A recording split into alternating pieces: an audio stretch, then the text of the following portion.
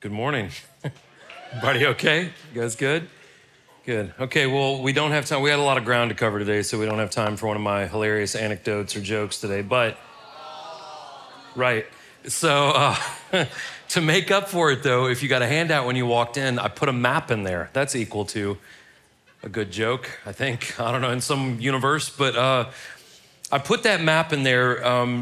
When I say I put that in there, I told the people who put the maps in there, hey, can we please have a map in there? And they did it, so I can't take credit for that. But that map is in there because I noticed this week's lesson, we're going to finish up chapter 4, do a little bit of chapter 5. There's a lot of geographical places named, and the majority of us have not been to Israel. And even if we have, we may not always have the geography really, really solid in our minds. So if you kind of nerd out on stuff like that, I like maps. I kind of like to know where I'm talking about. I have a huge magnetic map in my office of all the places I've been in the world. I like maps.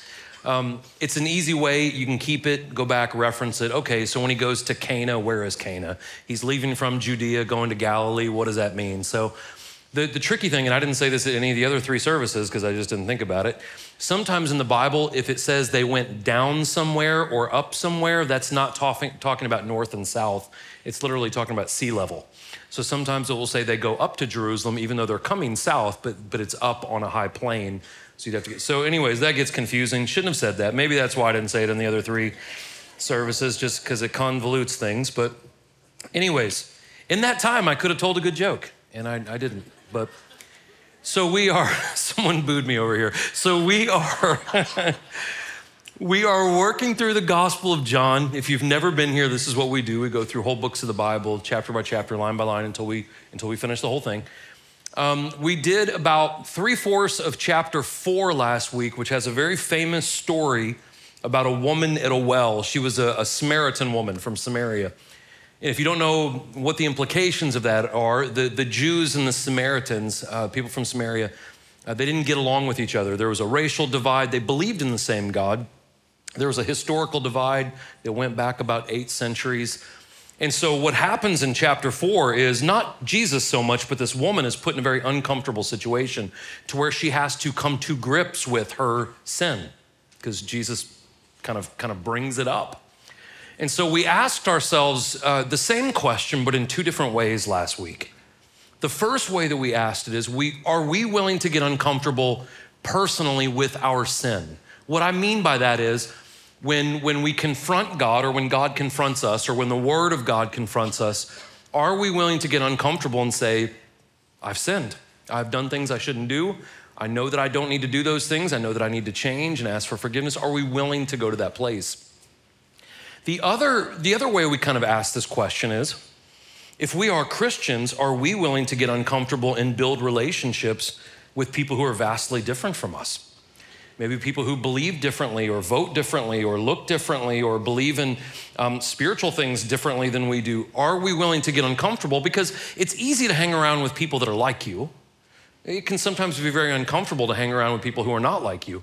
But are we willing to do that for the sake of those people eventually knowing Jesus Christ, hopefully? That's what we talked about last week. This week, we're gonna talk about something very different, but very important. Where we're gonna start this week, it begins with this conversation of honor, and we are gonna end with a conversation about honor, both from Jesus. So I took this in all of my intelligence as a sign that maybe we should talk about honor this weekend. I mean that facetiously, but the other thing is honor seems to be something that is completely absent in American culture right now. So it would be interesting for us to talk about, are we honorable people? And if you don't know what that means, we'll define it. And then we'll ask a couple of questions to maybe kind of self-assess. Would we consider ourselves to be honorable people? Okay, so you should have got a notes handout when you walked in. Has everything I'm gonna say in there and a nice little handy map. Everything will be on the screens. If you have the Experience Community app, just click on sermon notes. Everything is right there. If you have a Bible, we're in the 4th book of the New Testament, written by one of the 12 disciples of Jesus Christ in the 1st century. This is the Gospel of John, primarily about the 3.5 years that Jesus did ministry. And we are in chapter 4. We're starting in verse 43. So I'm gonna pray. We'll jump into this. And there are some really, really interesting things in this portion of Scripture. that we're going to talk about today. Really fun stuff, okay? So let me pray. Father God, we love you. We thank you so much, Lord, for the opportunity and the space, God, to get to come into here and to worship you freely. Regardless of what part of our journey we're on, Lord, we're thankful, God, for the opportunity to study, Lord, and to have that freedom as well. God, we just pray that you bless this church this morning.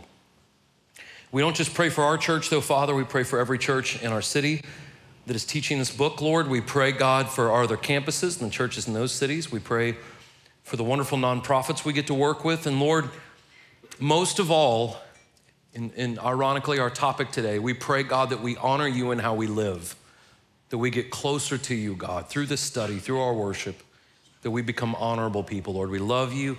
We thank you. We praise you. We pray all these things in your son's name, God, in Jesus' name. Amen. All right. Starting in verse 43 of chapter 4. John writes, after 2 days, he left there for Galilee. Jesus himself testified that a prophet has no honor in his own country. When they entered Galilee, the Galileans welcomed him because they had seen everything he did in Jerusalem during the festival, for they also had gone to the festival. He went again to Cana of Galilee, where he turned the water into wine. There was a certain royal official there whose son was ill at Capernaum. When the man heard that Jesus had come from Judea into Galilee, he went to him and pleaded with him to come down and heal his son, since he was about to die. Jesus told him, unless you people see signs and wonders, you will not believe. Sir, the official said to him, come down before my son dies. Go, Jesus told him, your son will live. And this is important. The man believed what Jesus said to him and departed. While he was still going down, his servants met him, saying that his boy was alive. He asked them at what time he got better. Yesterday at 1 p.m, the fever left him, they answered. The father realized this was the very hour at which Jesus told him, your son will live. So he himself believed, along with his whole household. Now this was the second sign that Jesus performed after he had come from Judea to Galilee. So again, I told you, it kind of begins with honor and ends with honor today. The first thing is John mentioned something that Jesus said, that a prophet has no honor in his own country. Now what that is foreshadowing is the place where Jesus was at least accepted was his hometown, where he should have been most accepted. Now, there were people in the area where he was from that did believe in him, but it says here that most of them believed because they had seen him do miraculous things. They had heard him teach. So they had to see, and then they believed. They just didn't believe because of his word, which we'll get to here in a second. So on his return to Cana, where it says he performed the miracle of water to wine, he bypasses his hometown, and there is a royal official who had a son who was about to die. He was deathly ill, and he pleads to Jesus, hey, come down and heal my son. Now, if you have read the New Testament before, and a couple of the other Gospels, it mentions a Roman centurion. This is not the same person.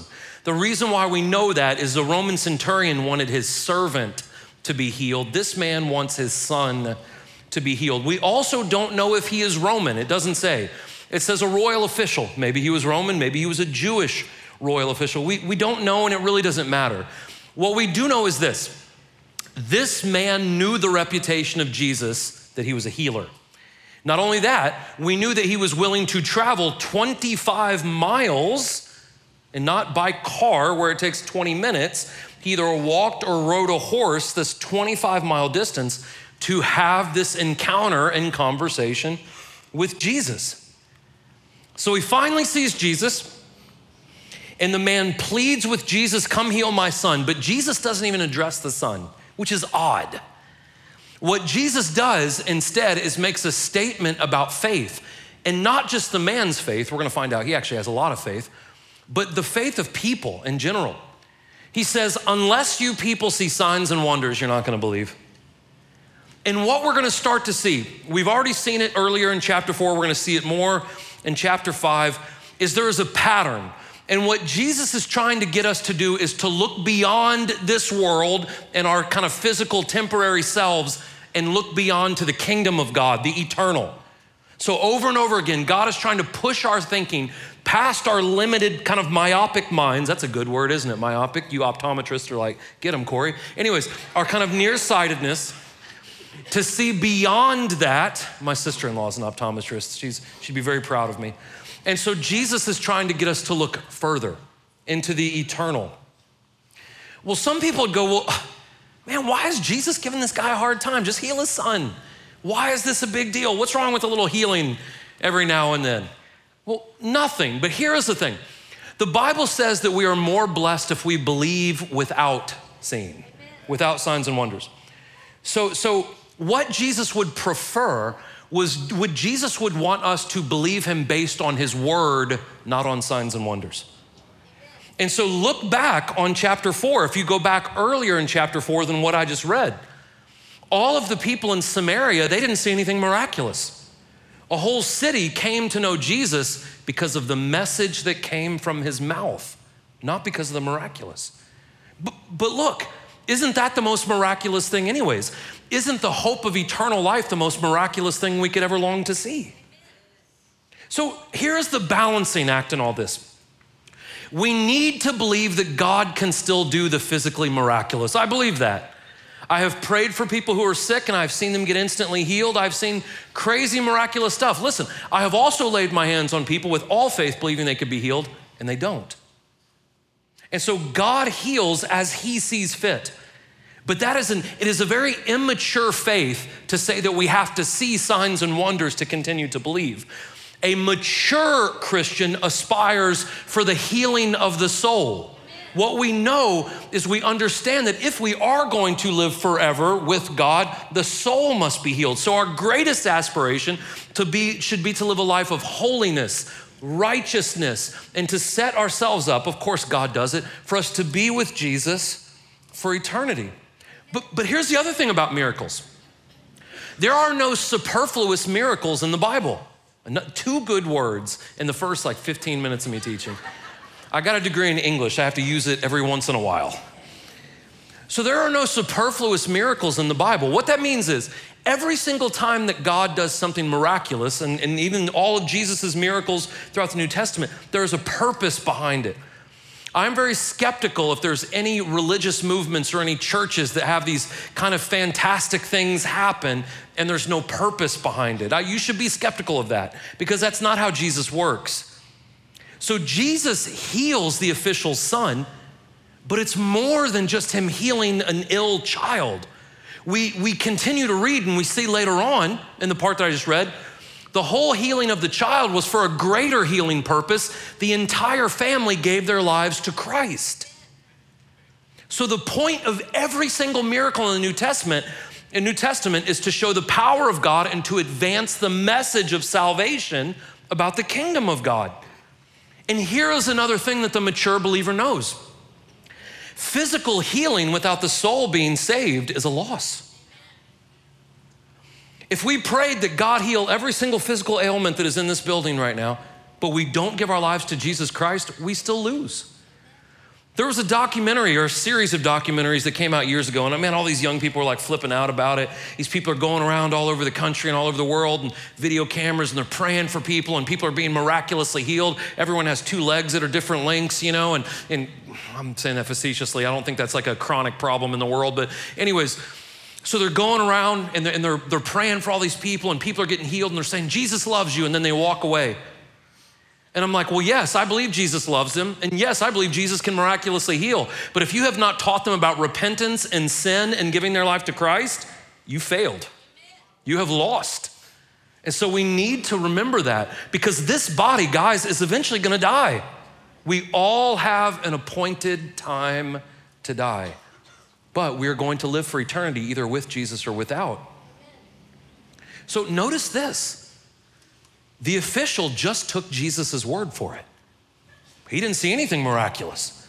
And this goes back to what we talked about. One of the major themes of the Gospel of John is, it is not that seeing is believing. It is that when we believe, we see God work. And so the official went up to Jesus and Jesus said, it's done. His son was 25 miles away at least. So he didn't see anything, but he left and he went back and he was caught, right? And someone says, your son's okay. He had faith. And we get the definition of faith in Hebrews 11:1. Faith is the reality of what is hoped for, the proof of what is not seen. So we have to trust the word of God. And again, we have to start learning to think eternally, right? In the eternal, in the spiritual, and less in the temporary. So after the official got home, he realized what had happened. He completely gave his life to Jesus, and so did his entire family. And he walked 25 miles. Now listen, we don't have to walk 25 miles to have an encounter with Jesus, but we do have to put effort into our faith. Corey, are you saying we're saved by our effort? No. You are saved by God's grace through faith, but in the light of that knowledge, we should want to put effort into a relationship with Jesus. We should want to put effort into that. You know what's interesting? Last week, and I'm gonna be careful with this because I'm not trying to knock any of our other congregations. Last week, every week I just kind of look at the numbers and stuff, how many people come, you know, and are we growing, are we shrinking, are we leveling, whatever. And do you know that when it rains, 17% of Christians in the United States will not go to church if it's raining? And so I looked at our churches, and 3 of the 4 of them, not this campus, but our other 3 campuses were down, not 17%, but we were down a little bit. And I asked the pastors, why do you think? And they said, rain. Now listen, this is really bothersome. If we can't be committed, if almost 2 out of 10 Christians will not attend worship because they might get wet from the time they get from their car to the building, what in the heck are we gonna do when there's actual persecution? Do you know one of the signs of Jesus coming back is a great turning away? That's not hard to see. My Lord, if we can't even get wet for Jesus, would we walk 25 miles? Do we think, if it's too hard for us to be a Christian in 2023, do we think we can be a Christian in 2026? Heck, or 2024, that's an election year. Boy, everyone loses their salvation those years, if you believe in such a thing. Well, let's just keep going. I've belabored it too long. I will brag on you guys. You guys are faithful. Our numbers did not go down. In fact, we were up a little bit last week. And parking here is like parking at Disney World. Some of you had to park at a carpet factory like 6 blocks away and catch a bus. So thank you. You're a fantastic group. After this, a Jewish festival took place, and Jesus went up to Jerusalem. By the sheep gate in Jerusalem, there is a pool called Bethesda in Aramaic, which has 5 colonnades. Within these lay a large number of the disabled, blind, lame, paralyzed. One man was there who had been disabled for 38 years. When Jesus saw him lying there and realized he had been there for a long time, he said to him, "Do you want to get well?" "Sir," the disabled man answered, "I have no one to put me in the pool when the water is stirred, but while I am coming, someone goes down ahead of me." "Get up," Jesus told him, "pick up your mat and walk." And instantly the man got well, picked up his mat, and started to walk. So chapter 5 opens up in Jerusalem. So again, Jesus has traveled. There is another festival. John does not mention the specific festivals because I don't think he cares to. He's just trying to give us kind of mile markers. They were in Jerusalem. They were in the northeast corner of the city, and there was a pool called Bethesda. And it functioned, this is important, as a superstitious place where people thought they got miraculously healed. It was superstitious. More than likely, this was probably like a hot spring. It would occasionally bubble up. All the disabled would think that if they could get in there before everyone else, they would instantaneously be healed, but that was complete superstition. That was not a fact. That was not a real thing. Now, here's something interesting. If you noticed in your Bible, if you're reading along with me, it goes from verse 3 to verse 5. There is no verse 4 in the majority of your Bibles unless you happen to have a King James Version Bible. The King James Version Bible, to my knowledge, is the only version of the Bible that has verse 4. And some people would go, look, see, I told you the King James Version is the most accurate. That's actually not true. The King James Version was translated in 1611, and they had limited manuscripts that had probably some stuff added in there later, including verse 4 here. Hundreds of years later, we found a more complete, I put newer manuscripts. They were older manuscripts, but we found them later on that were more complete, and that's where you get translations like the ESV, the CSB, the NIV, most translations after that, and they omit verses like that because they were not in the most complete text. That really, really offends some people when you say the KJV is actually not the most accurate. It's probably the most inaccurate besides some of the crazy ones that, I don't know. I don't want to go there. So 38 years.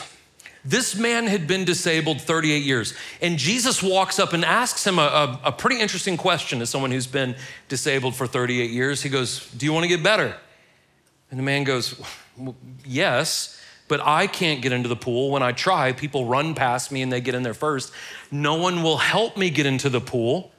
And so he has not lost his heart. He still has hope. He still has this desire.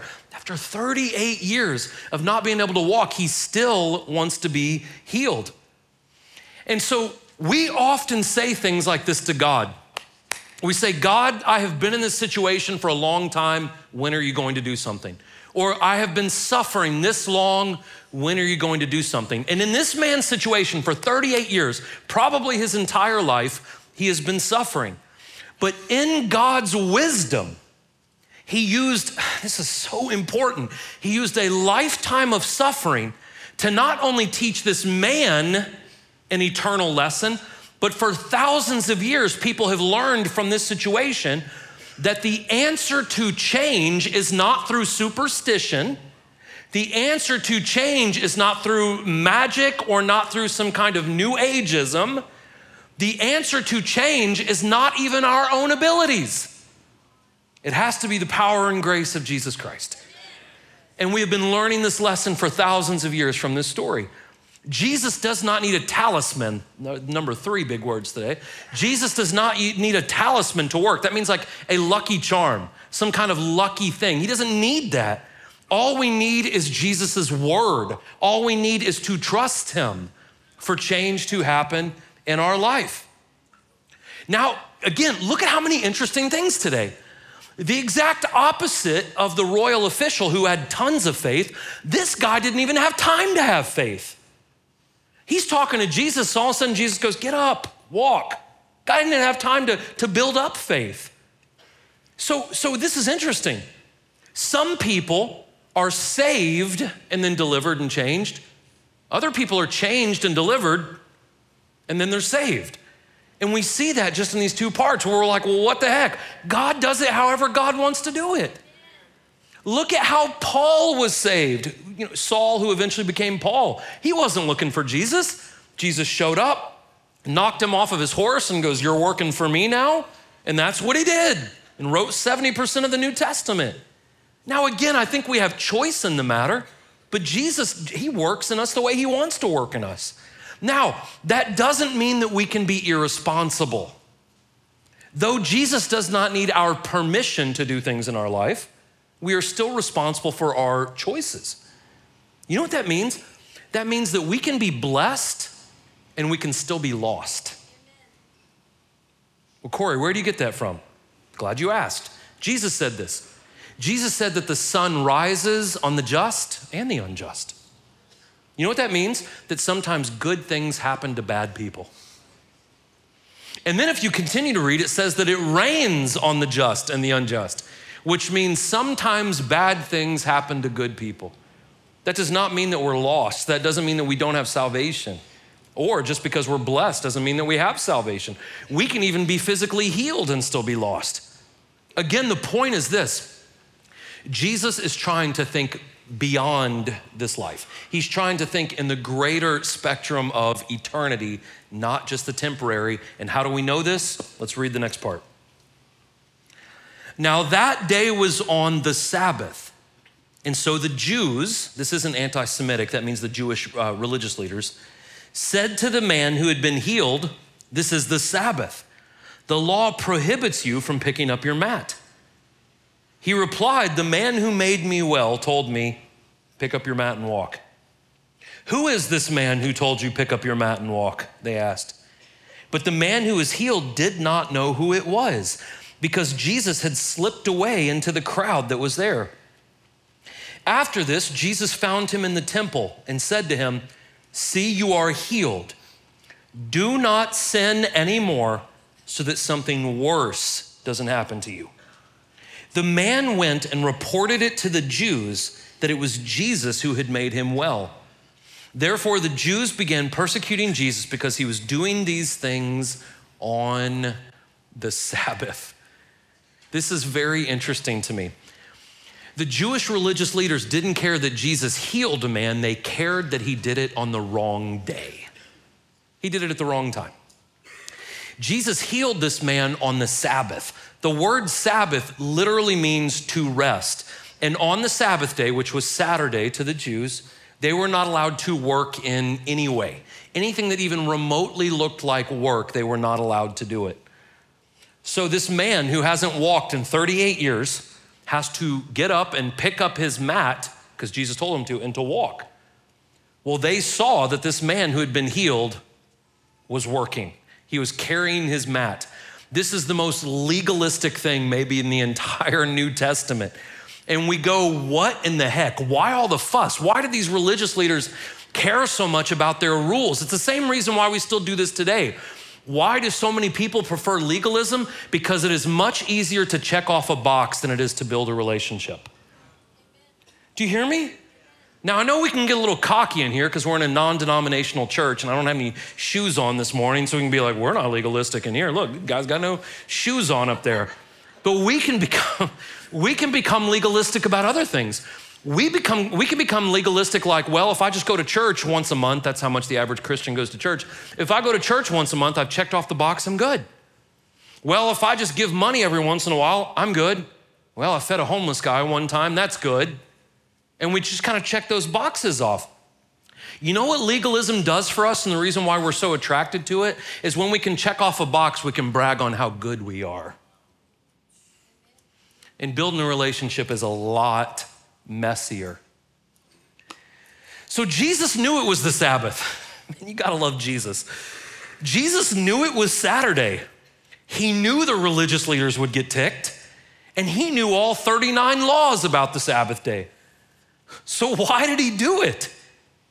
Well, Jesus is God. He gave us the Sabbath day, and he has the right to do with it whatever he pleases because it was a gift from God. Look at this. Mark chapter 2 tells us the Sabbath day was meant to be a blessing. The day of rest was meant to be a time of recharging and refreshing and renewal and rest, getting us filled up again. It's supposed to be a blessing. And you know what religion did? Religion took that blessing and made it a burden.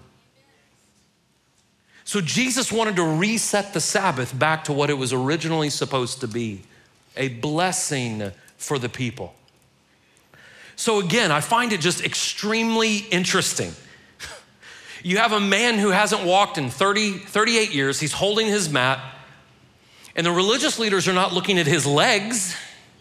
They're looking at the mat that he's carrying. Again, why? Because it wasn't about a relationship with God. It was about checking off their list, checking off their boxes. But again, the point of Christianity is not just checking off boxes. It's about a relationship with Jesus. Now, when we say that, people will take that out of context and be like, all right, there's no rules in Christianity. There are. There are rules. There are principles and teachings and commands that we are to follow. But the point of all those teachings and principles and commands that we are to follow are one, to protect us, and two, help us build a better relationship with God. That is the whole point. If you're married in here, when you get married, they don't just give you like, okay, here are 15 things that you have to do with your wife every single week. If you just do these, you'll be fine. Talk to her for 30 minutes, check. And then it's 32 minutes and you're like, already did my 30 minutes. See how that goes, right? That's not a relationship. It's legalism. And this is also extremely important. Going back to the documentaries where everyone gets healed, but no one repents of their sin. That is not biblical. So after the commotion had subsided, Jesus finds the man, because here, quite frankly, Jesus cares more about this man's eternal soul than he cares about his legs. And he said, listen, you're well. I've proven to you who I am. Stop sinning. Stop living a sinful lifestyle, because if you don't, something worse than being paralyzed is going to happen to you. So the Bible says, first and foremost, Jesus came to save sinners. First and foremost, that is the primary function of Jesus's his coming to earth, was to save sinners. So if Jesus's primary function is to save us from sin, which eventually destroys us, we should not be flirting with sin as Christians. We should not make excuses for sin. We should not try to justify sin. Well, God's gracious. Well, Paul would say you're full of crap, because that does not give us the license to continue to sin.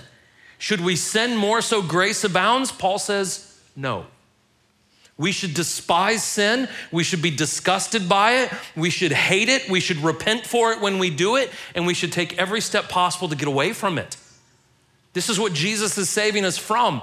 And unfortunately, there are way too many Christians where maybe they haven't crossed that line yet, but they get way too close. And you need to move away from those things, because it's going to hurt you. It's going to destroy you. Now, here's another interesting thing, right? Blowing your minds this morning. Notice this. The man who got instantly healed after 38 years, it is not recorded that he ever thanks Jesus. You know what is recorded? That he ratted Jesus out. Is that not interesting? He doesn't say, oh, thank you for doing this. I got your back. No. He runs straight to the Jewish religious leaders and says, it was this guy over here. So he might have done that out of fear. He might have just taken his healing for granted. He might have been selfish or entitled. And when I first read this and studied this, it's very easy for us to go, man, what a punk. This guy is healed by Christ, doesn't thank him, and then goes and rats him out, turns his back on him. And then I think, Corey, how many times has God blessed you only for you to feel like you didn't get as much as you wanted, or you were selfish, or maybe you lived out of fear? We have all been the guy who has been miraculously touched and then almost instantly forgot what God has done for us. We have all been this individual, okay? Now, Jesus is talking to the religious leaders. Jesus responded to them, my Father is still working and I am working also. This is why the Jews began trying all the more to kill him. Not only was he breaking the Sabbath, but he was even calling God his own Father and making himself equal to God. Jesus replied, truly I tell you, the Son is not able to do anything on his own, but only what he sees the Father doing. For whatever the Father does, the Son likewise does these things. For the Father loves the Son and shows him everything he is doing, and he will show him greater works than these, so that you will be amazed. And just as the Father raises the dead and gives them life, so the Son also gives life to whom he wants. The Father, in fact, judges no one, but has given all judgment to the Son, so that all people may honor, there's that word, the Son just as they honor the Father. Anyone who does not honor the Son does not honor the Father who sent him. So someone working on the Sabbath was basically saying they were above the law. So if you were doing work, whatever the work was, and you were not following the laws of the Sabbath, you were basically saying to everyone around you, I'm above those laws. The only person who could be above the laws of the Sabbath would be the creator of the Sabbath, God. So when Jesus worked on the Sabbath, he was essentially saying to everyone around him, I am God. So Jesus performing miraculous works on the Sabbath was good, because he was reestablishing what the Sabbath was supposed to be. He was changing its significance back to what it was originally supposed to be. Again, a blessing, not a burden, a time of rest, not a time of stress. And so he was bringing it back to what it was supposed to be. What is odd, though, about Christianity in 2023 in the United States is we can still be like the Pharisees, the Jewish religious people, when it comes to the Sabbath. Now, Christians, most Christians, say if you do not worship on Sunday, it is wrong. And then you have some Christian sects like Seventh-day Adventists who say, no, it's Saturday. And the Jews still say, it's Saturday. And the reason why we as Christians, most of us worship on Sunday is because the resurrection was on a Sunday, so we believe that's the new Sabbath. The whole point of the Sabbath was not a specific day. That goes against other scripture in the New Testament, and I don't believe scripture contradicts itself. So what does it mean? What it means to honor the Sabbath is the principle of Sabbath, which means we intentionally take a time, we rest, we worship God, we sit maybe in quiet solitude or whatever the case may be, that we intentionally have a lifestyle to where we set that time aside to rest, focus on God, worship Him, and recharge. If it was so legalistic, which is called Sabbatarianism, if it was so legalistic that it had to be a Saturday or Sunday, all of us that work for a church would be in bad shape. We work 8 hours on Saturday and 8 hours on Sunday. So that wouldn't work out well for us. My Sabbath is on a Friday. It's the only day I have off. It's the time I spend with my wife. I pick up one of my kids from school and we go get ice cream every Friday. It's a time where I get to read whatever I want. That's my Sabbath. It's not the particular day that matters. It is a lifestyle of Sabbath. And then verse 20 through 23 is basically kind of a synopsis or Jesus kind of giving a broad perspective of these things. That all authority of what is right and wrong lies with Jesus. All power comes from Jesus. Jesus even says that God the Father isn't the judge, that He has given that right to me. Jesus is our judge. And that our access to eternity only comes through Jesus. The most offensive thing about Christianity is the exclusivity of how we get to heaven. One cannot call themselves a Christian unless you believe Jesus is the only way, the only truth. He is the only means to get to the Father. So here's the thing, if we trust in Jesus, He is not only the only key to our salvation and eternal life. He says earlier on in that passage I read that we will be amazed at the miraculous things that Jesus will do. I believe He's referring to the things He will do in our lives. The way I interpret that in my brain is there are some people, and there are many of you in this room, that if we would have seen you before Jesus Christ, we would not have even recognized you. I have people on my staff who were once Buddhists like Savud. I had people on my staff like Muhammad, who was once, I don't know if you knew this, he was a Muslim imam once upon a time. And so you have people that you wouldn't have recognized these individuals. You had drug addicts, you had all kinds of different, and many of you. And that Jesus will not only save us for eternity, but if we will give our lives to Him, we will do a radical transformation now in our lives that will amaze people. Tuesday, we have a men's group that meets back here, and they all come in. I think their group starts around 10. And I'm in there getting a cup of tea. I don't drink coffee. And I was in there getting a cup of green tea. It's what refined, intellectual people drink, green tea. And so I'm in there drinking, I'm in there getting my green tea, pretentiously dipping my green tea in the cup. And one of the gentlemen from the small group walks in, and he goes, "Hey, I ran into someone that knows you this week." And I was like, "Oh, yeah, tell me about it." And he goes, "I was at this barbecue place in Smyrna, and I was wearing an Experience Music hat, and I go up there, and the owner of this barbecue place goes, 'Is that Corey's church?' And this gentleman goes, 'Yeah, it's Corey's church. Do you know him?' And he goes, 'Used to do a lot of drugs with Corey.'" And so this guy from the small group goes, "He did a lot of drugs with you." And I was like, "I know exactly who you're talking about, yes." And the whole point of that, though, is if you would have seen me before 2002, I got saved in late 2002. If you would have seen me before that and seen me now, you wouldn't even recognize the difference. But that's not just me, man. God has miraculously flipped a lot of your lives upside down.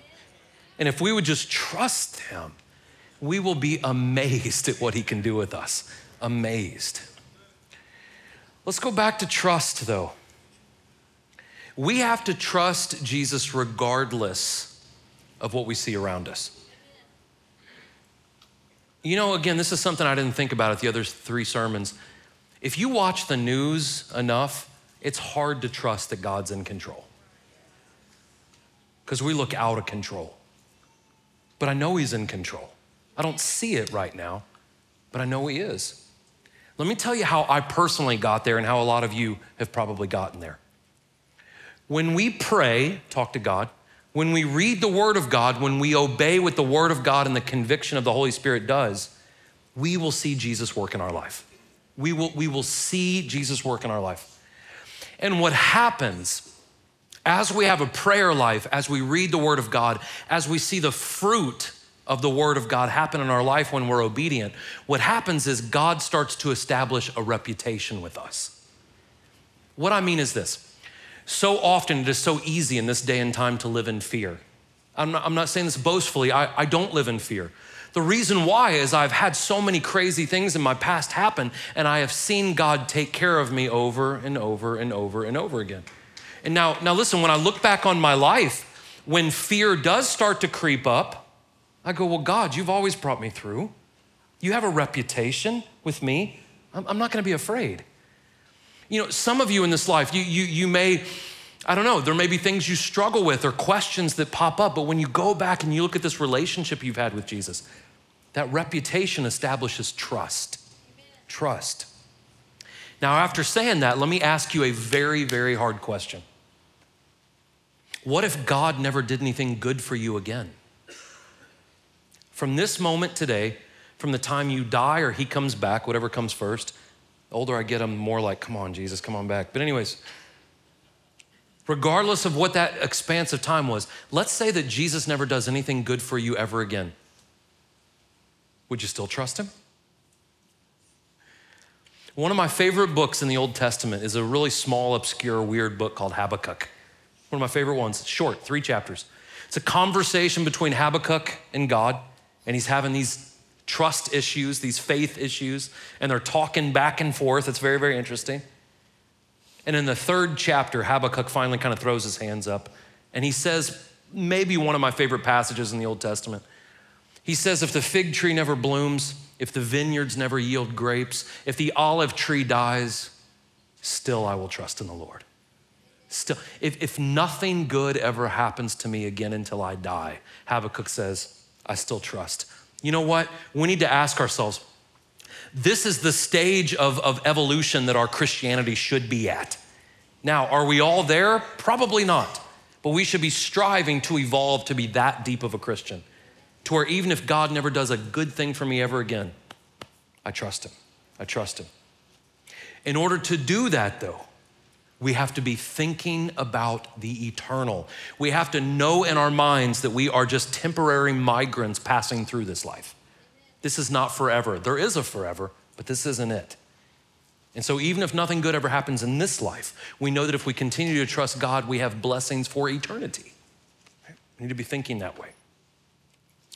Have we chosen religion over relationship? Have we trusted in superstitious religious acts? Have we become superstitious? Do we think that we have to travel to a certain building to feel the presence of God?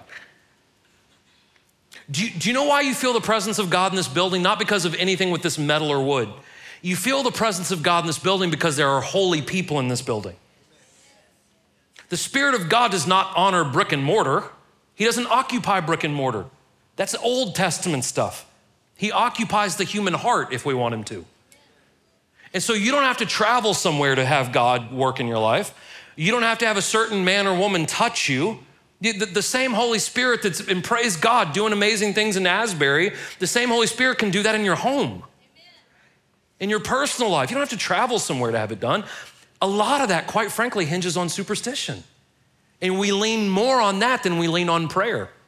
We lean more on that than we lean on the wisdom of the Word of God. And a lot of us, again, I'm not saying a lot of you, but a lot of Christians in general, they fail to see God working because God doesn't work according to their preferences. God can never work in a church that the people look like that. Can never work in a place where the music sounds like that. I'm gonna flip it a little bit. There's a lot of people who say, I hate when people say, well, I go to a Spirit-filled church. That's very arrogant, assuming that other churches do not have the Spirit. There's a Church of Christ down the road. One of my best friends in the world, David Young, who wrote a book on the Holy Spirit. There are Church of Christers who don't have music in their services on the weekends, but man, there are some that speak in tongues and pray for the miraculous, and they prophesy and they do in a Church of Christ. But some of us step back and we go, well, that can't happen in that kind of church. It is. And we fail to see God doing amazing things because of our preferences, because of our denominational upbringing, and that is foolish. There is no denomination that sets the precedent of how God works. His word does that. That's what does that. So do we have a relationship with Jesus? This is for us. Do we have a relationship with Jesus, or do we think if we just show up once a week and check that box, we're good? Again, listen, I believe you need to be in church. Church is important. But if you think just coming to church is gonna save your soul, it will not. You have to have a daily walk with Christ. A daily walk with Christ. Now let's talk about honor, because we opened with it and we ended with it. Honor is something that is completely lost in our society. And I'm gonna tell you why. Many of you probably know this, but I'm gonna tell you why anyways. We live in such a dishonorable, disrespectful society. We do not respect each other. We do not honor each other. We do not treat each other kindly. We're rude. We cut line. We cut people off in traffic. We say awful things. We gossip and we slander. We are dishonorable. Why? It is impossible, listen, it is impossible to honor people made in the image of God if we do not honor God himself. It is impossible to honor the creation if we don't even believe that there's a creator. We live in a society where the growing population of atheists is growing more rapid than it ever has, and simultaneously, the growing population of people who not only who believe in our God, but in any God, is declining at the most it ever has. And do we not connect the dots that in the absence of a God, you know who becomes God? I become God. And if I'm God, why do I have to respect you? You have to respect me first. The world revolves around me.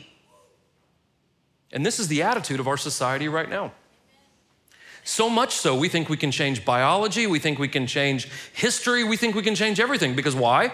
I'm the center of the universe. In the absence of God, the next thing has to become God. It's me. And so we do not honor each other because we do not honor the absolute authority. We do not honor the Creator. What does that even mean? What does it mean to honor God? To honor God is not only to acknowledge that he's God and hold him in the highest esteem. There's a lot of self-professing Christians that go, I believe in God, I know who the true God is, but that is not honoring God. Honoring God by definition is adhering to his standard of living. That is to honor God. It's not just to acknowledge that he is the creator, but we are to mirror how he lives to the best of our ability. We are to adhere to the teachings of Jesus, the principles of Jesus, the word of God, holiness, righteousness. And so we have to ask ourselves, do we even think that Jesus sets the standard of what our life should look like? Well, Corey, how do we figure it out? Go to Matthew chapter 5, 6, and 7. And we are to live like that. The Sermon on the Mount basically is Jesus telling humanity, this is how I want you to act. Now, of course, there's a lot more in the Bible that tells us how we are to live, but that is straight from the mouth of Jesus, pretty straightforward. Matthew chapter 5, 6, and 7. And so do our lives mirror, do we try to adhere to the life of Jesus? Here's the other side of that. If we do not humble ourselves and honor God, not just think of him in the highest esteem, but model the way we live after the way Jesus lives, if we don't do that in our relationship with him, we will not be honored. Again, we wonder why there's so much disrespect and aggression, why there's so much hostility in the world, because we're not doing it correctly. We're not honoring God first. It is only, again, when we honor God that we can honor people made in the image of God.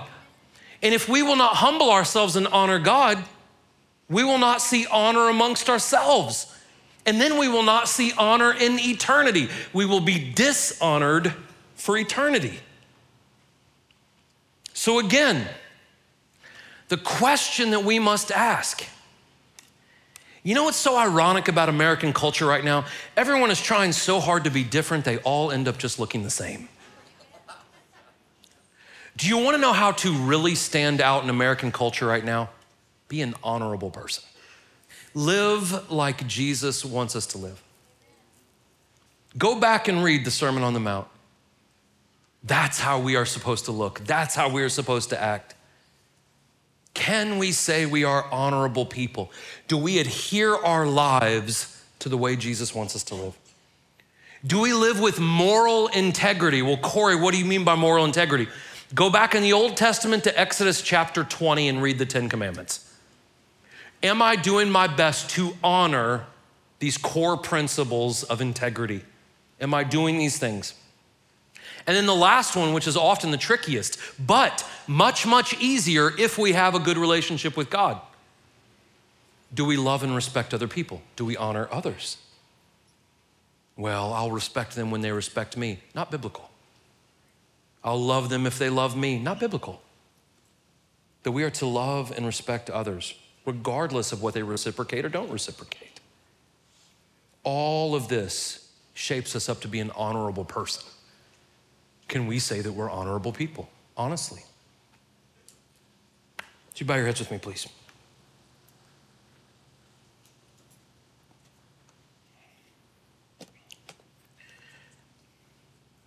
Hey, all joking aside, and I don't ever say this to puff you guys up or make you arrogant. You are a phenomenal group. Sometimes I preach these messages and I almost feel guilty because I'm like, man, I feel like this church does these things. And listen, I'm so proud of you for being the kind of example that you guys are. We just need to make sure we never forget, because the world is only going to get uglier. And as the world gets uglier, we need to make sure that we don't get ugly, that we don't lose sight of these things. As your heads are bowed and your eyes are closed, if you're in this room and maybe you're not a believer, but you have questions, up here on my right, your left, Pastor Jonathan is up here. He does our discipleship. If you would like to ask him any questions about Jesus, about the Bible, about why we do this whole church thing, please feel free. We're not offended. We also have men and women on both sides of the stage that would love to pray with you if you need prayer for anything in your life, anything. And then the last thing is, all the way around this room where we see a lamp on a table, and on the majority of the posts in the middle, there is bread and wine. And that represents the fact that Jesus eventually was nailed on a cross and gave up his body and blood for the forgiveness of our sins. That we can be saved, we can be forgiven. All of us are welcome to take the bread and the wine that remind us of this, but we have to make sure that we ask Jesus to forgive us before we do that, okay? Let me pray for you. Father God, we love you. Lord, tomorrow we will go back out into a world that is chaotic, aggressive, dishonorable in a lot of ways, Father. I pray, God, that as we go back out into the world, that we swim against the current, God, that we go against the grain, Lord, that as your word says, we become a truly peculiar people. And then I pray that we are honorable, that we honor you, we adhere to your teachings, that we set you up on the highest esteem, and that we love your creation, God, that is made in your image. Father, we love you. We thank you. Protect my friends in this room until we meet again, God. We love you. In Jesus' name, amen. God bless you guys. You're welcome to help yourself.